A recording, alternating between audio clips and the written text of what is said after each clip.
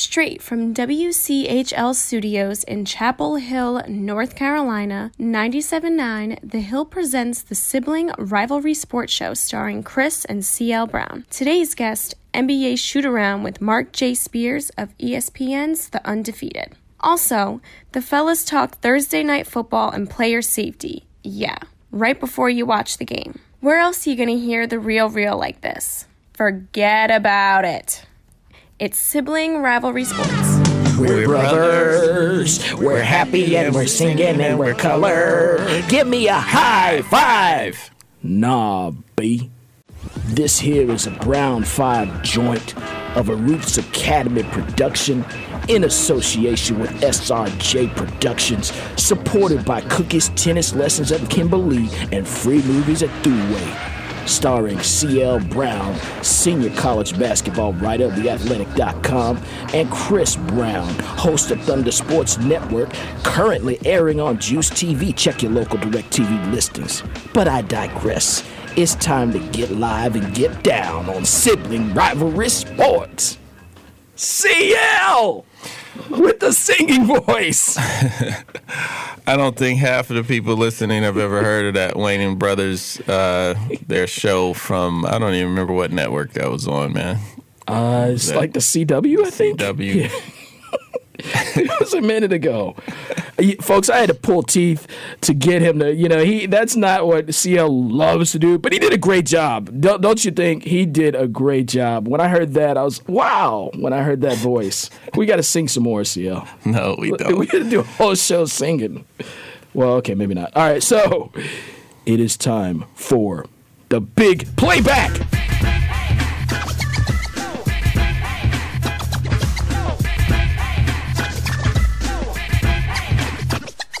Today's topic on the big playback. We hit topics every week and we just really go for it for a good segment on these topics. Today we are talking about preseason polls. Preseason polls. Are they worth the silicon they're published on? CL, what say you? Nope. Okay, next segment. Here we go. I mean, I think it matters a little bit more in football than it does in basketball, because ultimately basketball, you have more of an opportunity to play yourself into the tournament. Football is a little bit different in that regards, especially if you're outside of a Power 5 conference. Because, Central Florida, the argument is being made, they went undefeated last year. They're still on the outside looking in. Yes. They're undefeated this year. Yeah. And could again be on the outside looking in when it comes to actually making the playoffs. And some of that is because of those rankings, I feel like. Really? In the preseason, yes, because they're starting from so far back. It's not like they're being looked at as a team that it's like they're not being respected, to be honest. True. If they had any other name, if they were Georgia, if they were LSU or whatever, if they had any other name, then they would have been in that championship in the college football playoffs last year. And they would be in the top 4 right now. So, yeah, but now we go to opponents now. Like, if they're Georgia, they wouldn't have been playing, FAU. I'm saying but the thing is, these teams, those teams in the SEC and Power 5 conferences, they get the benefit of doubt. UCF doesn't get a benefit of doubt going to the schedule part. But just sticking to the preseason rankings, I mean, I think we have the same teams like every year. Regardless of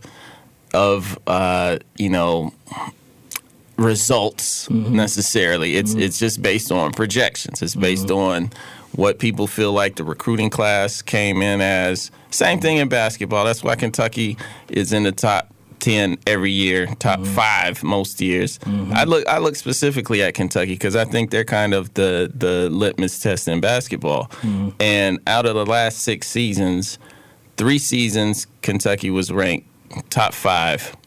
3 of those seasons, 6 seasons they were ranked top 5, in the preseason. 3 of those seasons they finished the year not ranked, including last season when they were preseason top 5 and ended up not ranked.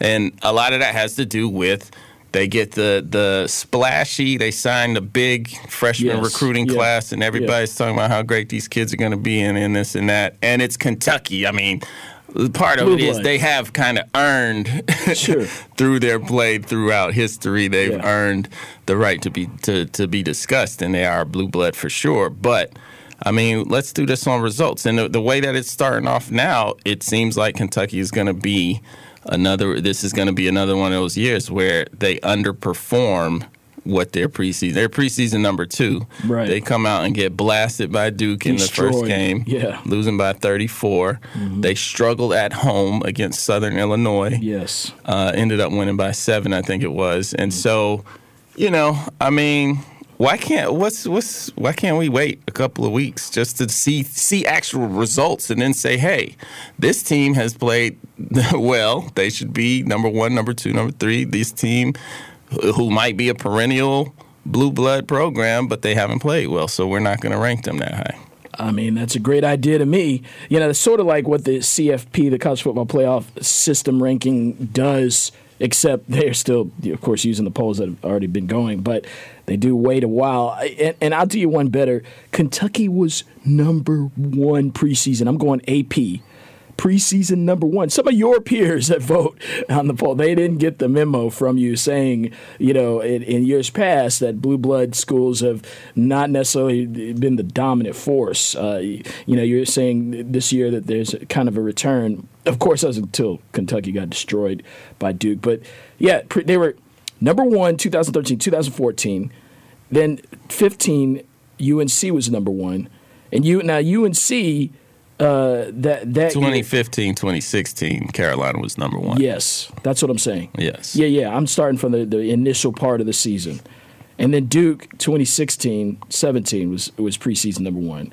And then this year, 2017, Duke was preseason number 1. So out of those, how many actually won the national championship that year? Just narrowing it down to those. Well, shoot, that's hard to predict. I can understand the preseason number 1 not actually winning a national title. Year after year after year after year. That's a hard thing to do, man. For a pool of people? We can't sit here right now and predict who the national title You're exactly right. That's why we're talking about this. But I think if you look at Duke over the last 5 years when they've been preseason top 5 in all 5 of those years, and again, we're talking AP poll, they finished in the top 10 all 5 of those years. Okay. Except, no, I'm sorry. With the exception of 2015, 2016, they finished 19. But they were 5, 7, 4, and 8 in 4 of those years. Mm-hmm. So that's an accurate prediction that a team. I'm going backwards from last season. Okay, backwards. Gotcha. But that's a good indication that you got it right. Like that's a top-notch team if they're going to stay within that realm for the whole season. Right. But right. I mean, we're seeing so far this year. I thought Buffalo. I don't have an AP vote this year, but I thought Buffalo, based on what they did last year, but based on what they had coming back, was a top 25 team. Mm-hmm. But since it's Buffalo, that had never been ranked before in the top 25, doesn't have a lot of history, doesn't play in a power conference, they didn't get voted in until they went to Morgantown, West Virginia, knocked off what was preseason number 13, West Virginia. C.J. Massenberg had 43, I think it was. He's a great player that, the average fan doesn't know about. But now Buffalo is ranked number 25. West Virginia is out of the poll. Just wait for the results. Right. No, it makes sense. Listen, I got something else that I dug up that I really like, and it is the AP Pro 32. You know about this, right? Yeah.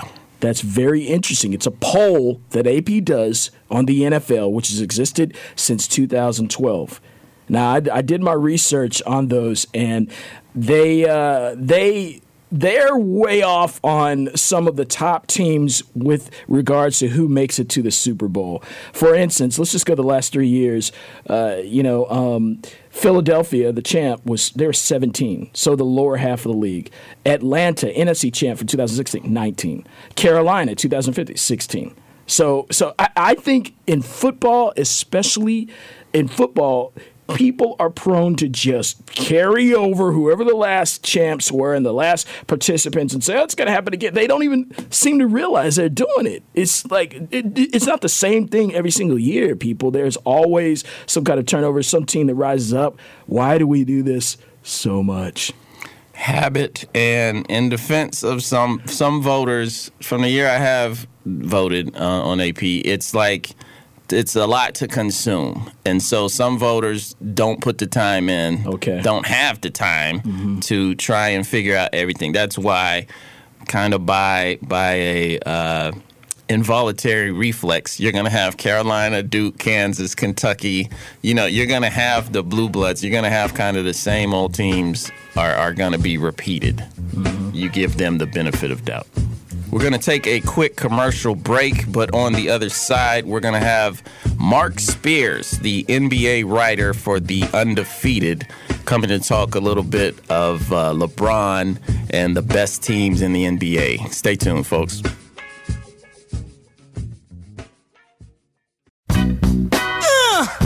Oh, suki now. Hey! Come on, baby. Hey there, sugar dumplings. Let me tell you. Welcome back to the Sibling Rivalry Show on 97.9 The Hill. We're going to welcome in an NBA writer extraordinaire, Mark Spears, with ESPN's The Undefeated, coming in from the West Coast. Mark, how you doing today? Man, I want to know who used to beat up who when you guys were a little kid. Chris, like no. If you guys did a win-loss record, who would be the winner? Well, you know, as the title of your show, I think I would fall in line with The Undefeated. I don't know about undefeated, but I mean, he's 3 years older than me, man. He's supposed to get the better of me. Ask him who would win now, though. If he keeps talking, Mark, you can come and see who's going to win. Hey, you might make this a FaceTime fight. No, there are too many of those. Exactly. World star. Hey, but speaking of kind of some turbulence, the end of the Warriors game with the Clippers the other night, we saw Draymond Green keep the ball when Kevin Durant was calling for it at the end of regulation. Draymond ends up kind of dribbling off his leg. They don't get a shot off, goes into overtime. And on the bench, it seemed to just kind of be some snickering back and forth between KD and Draymond. I mean, we might be nitpicking with this, but, you know, because the Warriors seem so perfect in every other way with how they deal with things and with their results on the court. But is there any trouble in paradise? Could the dynamics between Draymond and KD, could that lead to something bigger? Nah, they cool, man. It's kind of like your sibling rivalry, you know what I mean? And with Draymond, he always keeps it 100% honest, and Durant's the same way. So it was interesting. I was having a conversation yesterday with Doug Christie, and he said, you know, when he and Bobby Jackson were teammates, if Bobby was playing terrible, he'd straight up say, man, you suck right now. Like, he wouldn't mince words with it, you know what I mean? Yeah. He said that's the kind of relationship he had. He said he couldn't do that with everybody, but he could do that with Bobby Jackson. And I think those two guys have the same kind of relationship where, you know, they could be honest with each other. And, look, they were in the heat of the moment. Certainly weren't happy with the direction of where things were going. And they've had a tough time without Stephen Curry in the past. He just brings, obviously, an elite dynamic that makes it easier for everybody else. I'm sure there's some frustration thinking that they shouldn't even be struggling with the Clippers, but the Clippers are better than most people think. So, no, I wouldn't put too much into that. I think it was probably a heated moment thing. Yeah.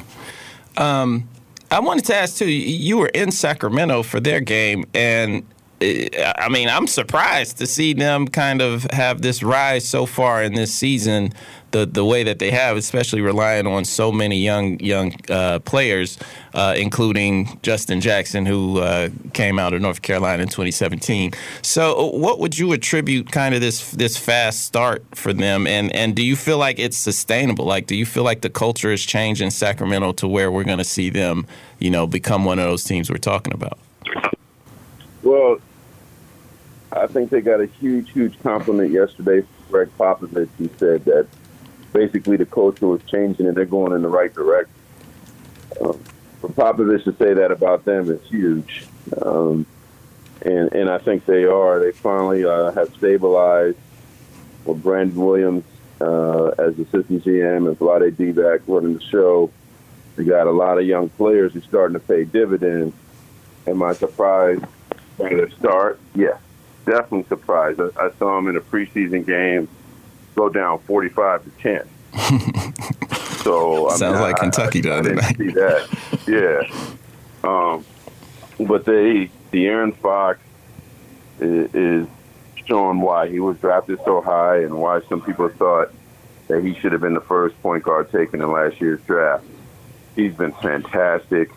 He's pushed the pace. The Kings have a faster pace than any team in the league. Willie Cauley-Stein has it's a contract year for him, and he's playing like it. Getting big points that I'm surprised he's getting. Getting big rebounding numbers. He's playing in a way that he may force the Kings and give him max money. And then everybody else is just playing their role. Bagley, as you guys are certainly probably curious about, he probably should be getting more minutes. They're bringing him along slowly, which I'm not really understanding because when he does get in, he's doing work. But let's see how they do on this road trip and how they survive that. But the fact that they got 8 wins right now is stunning because I'm guessing most people in Sacramento probably didn't think they'd get their 8th win till like late January. One other player I wanted to mention on their roster, Harry Giles, who's from Winston-Salem, played at Duke, has this injury-riddled past. So you mentioned them bringing Bagley along slowly. Where do you feel like Giles is right now kind of in that process? Well, they sent him to the G League on Sunday, and he, kind of get some of the rust out, and he played well. But then brought him back last night, and he had a good showing in a reserve role. I'm rooting for this kid, man. We had a chance to sit down with him. Phenomenal kid. Went through a lot to be on top of the world and fall and crash to the bottom and then still have a smile on your face and still to be fighting and still to have a competitive spirit. I've grown to really respect him. And so I think he's going to be fine. The Kings are still probably got a minutes restriction on him. I mean, basically, he said this summer when I talked to him, if he could have done it over, he wouldn't have played at Duke. Oh, wow. He would have sat out the whole season. And he just said that, he kind of got caught up in the whole glamour of playing for Duke and wanting to do that when he should have probably been resting his body and not playing at all, which is what the Kings did for him. And let me tell you, he wasn't blaming Duke. He was blaming himself. Yeah. But he really felt like this past year has got him healthy and ready to go. Nice. All right, so Mark, another are they for real question. The Milwaukee Bucks, a week ago, they beat the Warriors by 23, put 134 on them. What do you think about this team? Are they going to be around continuously? I think that they are a very scary team. They've been disappointing in the postseason, but perhaps they're ready to make a step. If Giannis was able to get a three-pointer, man, he'd be the scariest player in the league. And now you're getting a crowded Eastern Conference where I saw Toronto recently, and they were great. And Philly's going to be great now. Don't sleep on the Indiana Pacers. You know, Boston, they'll get better. It's going to be a battle royal in the East now. Is Milwaukee that team? We'll see, but it's not easy running in the Eastern Conference anymore. They got 5 elite teams now, and if Washington could ever figure it out, maybe they could be in that conversation. But they got a lot to figure out. You mentioned in the East, that's a good segue because I saw you on The Jump Monday, and you said at the end of that show that the top 5 in the East could hang with the top 5 in the West, or there. Well, actually, you can tell us exactly what you said. But my question is, has the pendulum finally swung back? We've been talking about the West. We've been talking about like reseeding the playoffs, basically reinventing the way they do the playoffs because the West has been so loaded and the East has been so terrible over the last, decade or so. Like it's been pretty porous in the East. Has the pendulum finally swung back now? Are we going to have more of a balanced league? Yeah, and I've never liked that idea. Maybe I'm a historian or whatever, but I just think it always ends up working itself out. I remember when the East was really strong in the 90s, or in the 80s, and the West wasn't as strong. So, I never liked that radical format. Just leave it alone. It'll work itself out because the West right now it's going to get better. It's going to get better. It's had a slow start. Houston's had its slumps. OKC had its slumps early because Russell Westbrook was out. Utah is going to be better. So I think the West top 5 is improving. But today, the way it looks today, yes, I think the East top 5 is better. We're talking with Marc Spears, the undefeated NBA writer. You can follow him on Twitter at Marc with a C, M-A-R-C, J Spears, ESPN. Marc, I wanted to ask you, you came up in the NBA as the Denver Nuggets beat writer. Cut your teeth doing that, and a young Carmelo Anthony came to that roster when you were out there. He's on the tail end of his career now, kind of a fading superstar, and we're seeing him basically being held out of games in Houston. Where do you see him kind of landing? Like, where can he find a place, given that he's one of these superstars that I think I kind of parallel it to Allen Iverson near the end of his career. Like, he's not going to accept just any role, right? I mean, he still wants to be, in his mind, I think he still feels like he's a superstar that should demand the ball, right? Yeah, well, I was talking to Dominique Wilkins yesterday for a story for Undefeated, and he says, you know what? I feel like I could still get buckets. He ain't played. He hasn't played in 20 years, and that's just the mentality of guys that are a scorer like that. It's just really, really hard to go from being the man to being one of the guys. You know what I mean? Yeah. I kind of like that. But he, I remember being around Iverson in his short stint with the Grizzlies and how frustrated he was. He didn't practice with the Grizzlies in training camp.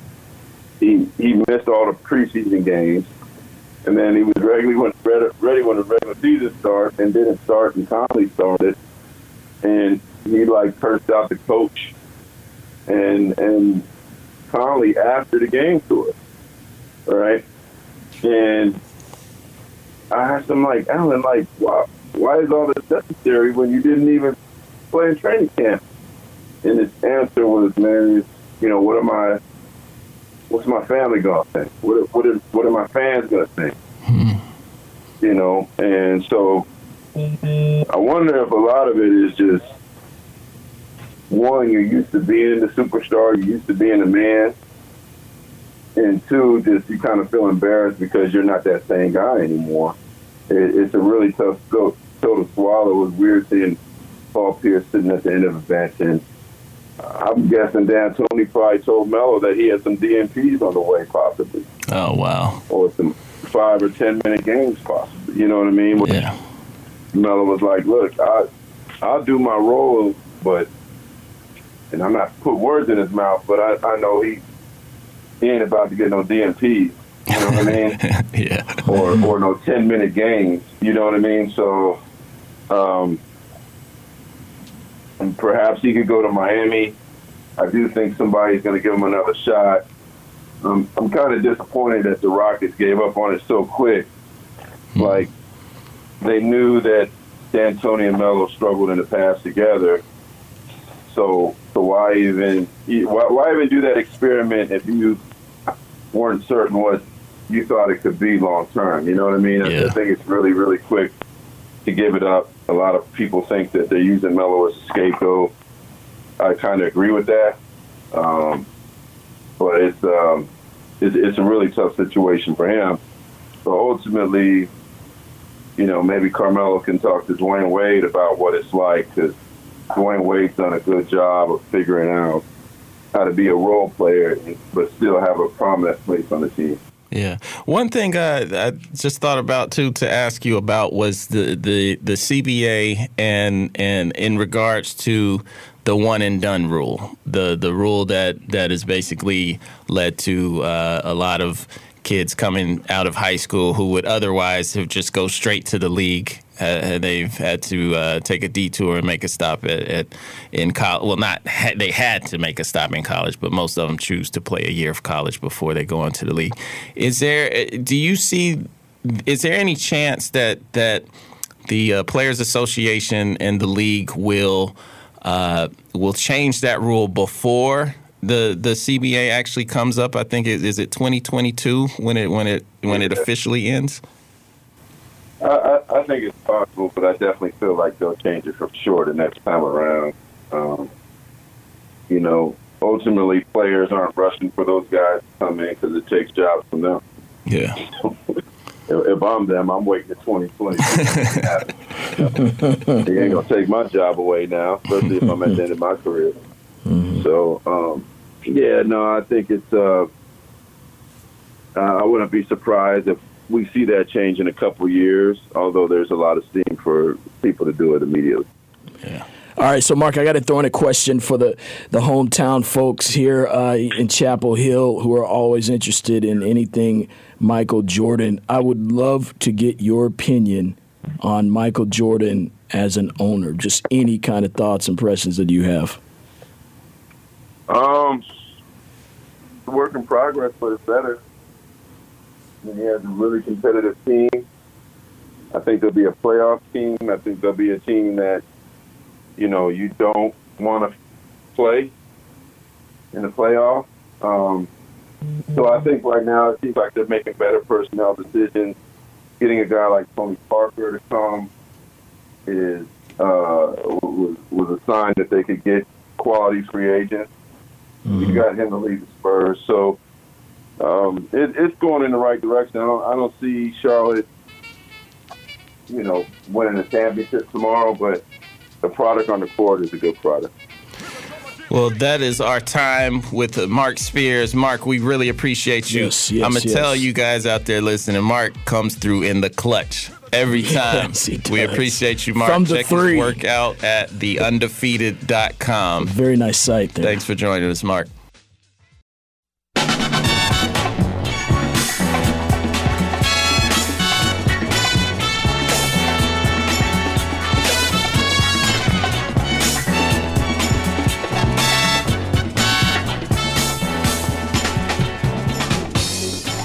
Welcome back to Sibling Rivalry Sports on 97.9 The Hill, where we always chill.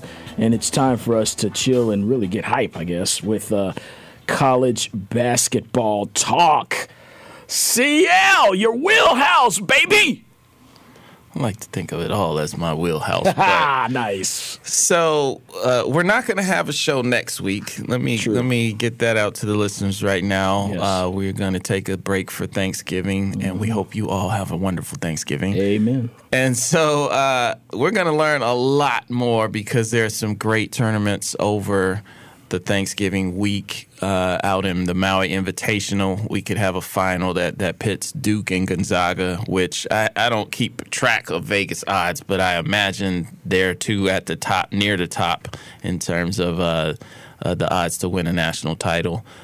Carolina's going to be out in Las Vegas playing in basically like a 2-game tournament, if you will, playing Texas first, and then they'll either face Michigan State or UCLA. So it'll be another good test. And I want to say, if Carolina plays the way they did in the second half of that Stanford game Monday night, then there's I think Roy Williams is going to blow a gasket. They're going to have problems. I think Carolina played to the score. Mm-hmm. They got up 26 in the first half, and then they just coasted. The second half was pure cruise control. So that's not exactly new, though, is it? We've seen that.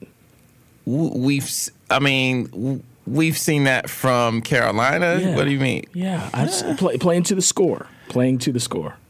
The problem is, especially this early in the year, you're trying to build habits. You're trying to, especially with the 3 freshmen, 2 that are well, Kobe White definitely starting, and they're going to play a large role in a rotation. So you want to be able to teach them the right way to play, and it's.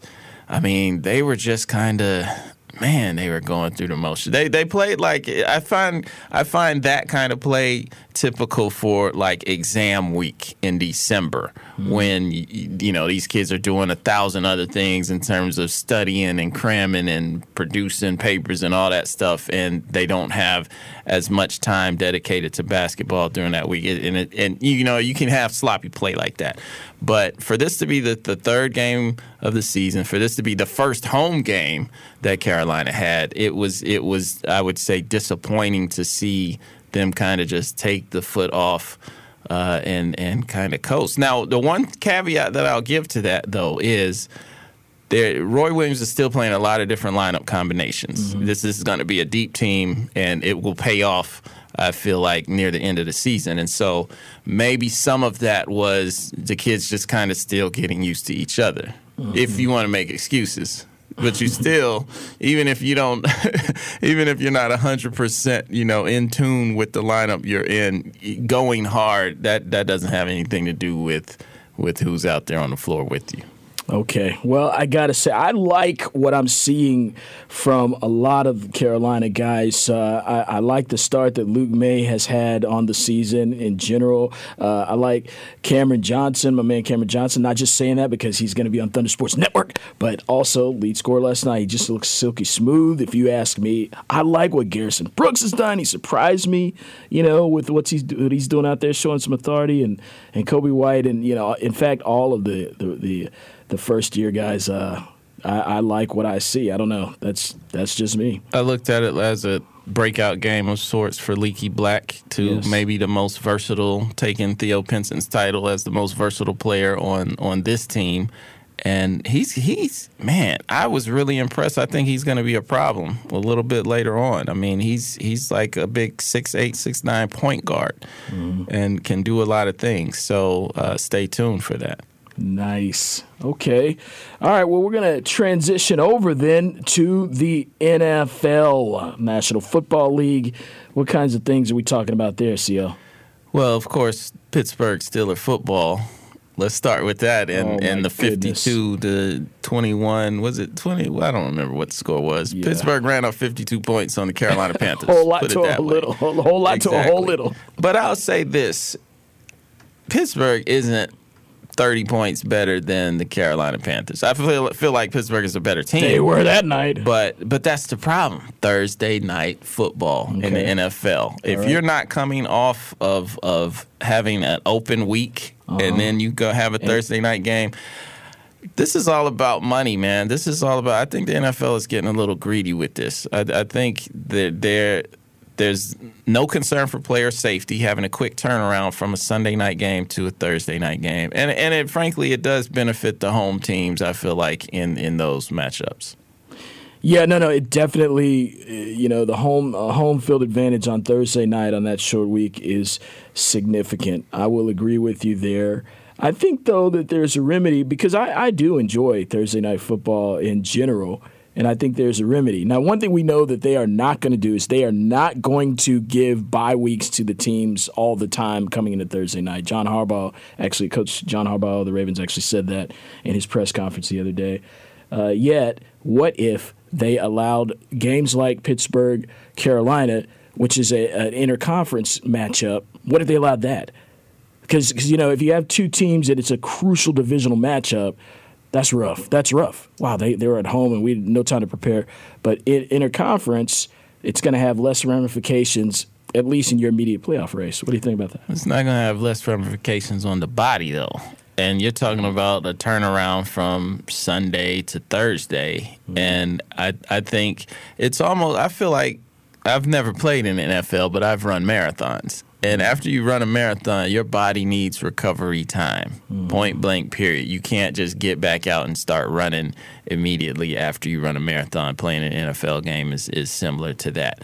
And so, I mean, I just think there should be a bigger concern for that. I feel like the ramifications in terms of the standings is also on there, but of course it's lesser than the physical beating that these guys are going to take. Okay, well, so you're saying eliminate Thursday night football? Unless you're going to change how much time teams get before that Thursday, then yes. Oh, and that's never going to happen. I mean, there's just no way. There's no way for that to happen. So you're right. I mean, they're never going to eliminate it either. So true. Do you feel like you hear the players complaining about it like that? Yes. I mean, like Richard loudly? Sherman. Yeah, you. I mean, look, man, they're making a good living. This is a violent sport. All of that stuff factors in. That's probably why it's not as loud as it could be. Mm-hmm. But I mean, who's the teams that are playing in Mexico City? I saw something where they're talking about the field is not up to par. They're concerned about the field. Yeah, and they're still going to play the game. Wait and see. Like, there's going to be – they don't care about player safety in the NFL, man. Wow. That's a big playback. That is a big playback. Come on. All that they're doing for the helmets? They don't care. Oh, and they've changed the game, CL. You can't hit anybody going across the middle of the field. They don't care about players. No. They're just doing that's the drastic stuff. That's the stuff that you have to pay attention to. You know what I mean? They don't care, man. Okay, all right. Maybe a big playback in the future, but for now, in our immediate future is hearing from our friends that allow us to be on the air. So stay tuned, though, because the Brownout is coming next here on Sibling Rivalry Sports 97.9 The Hill.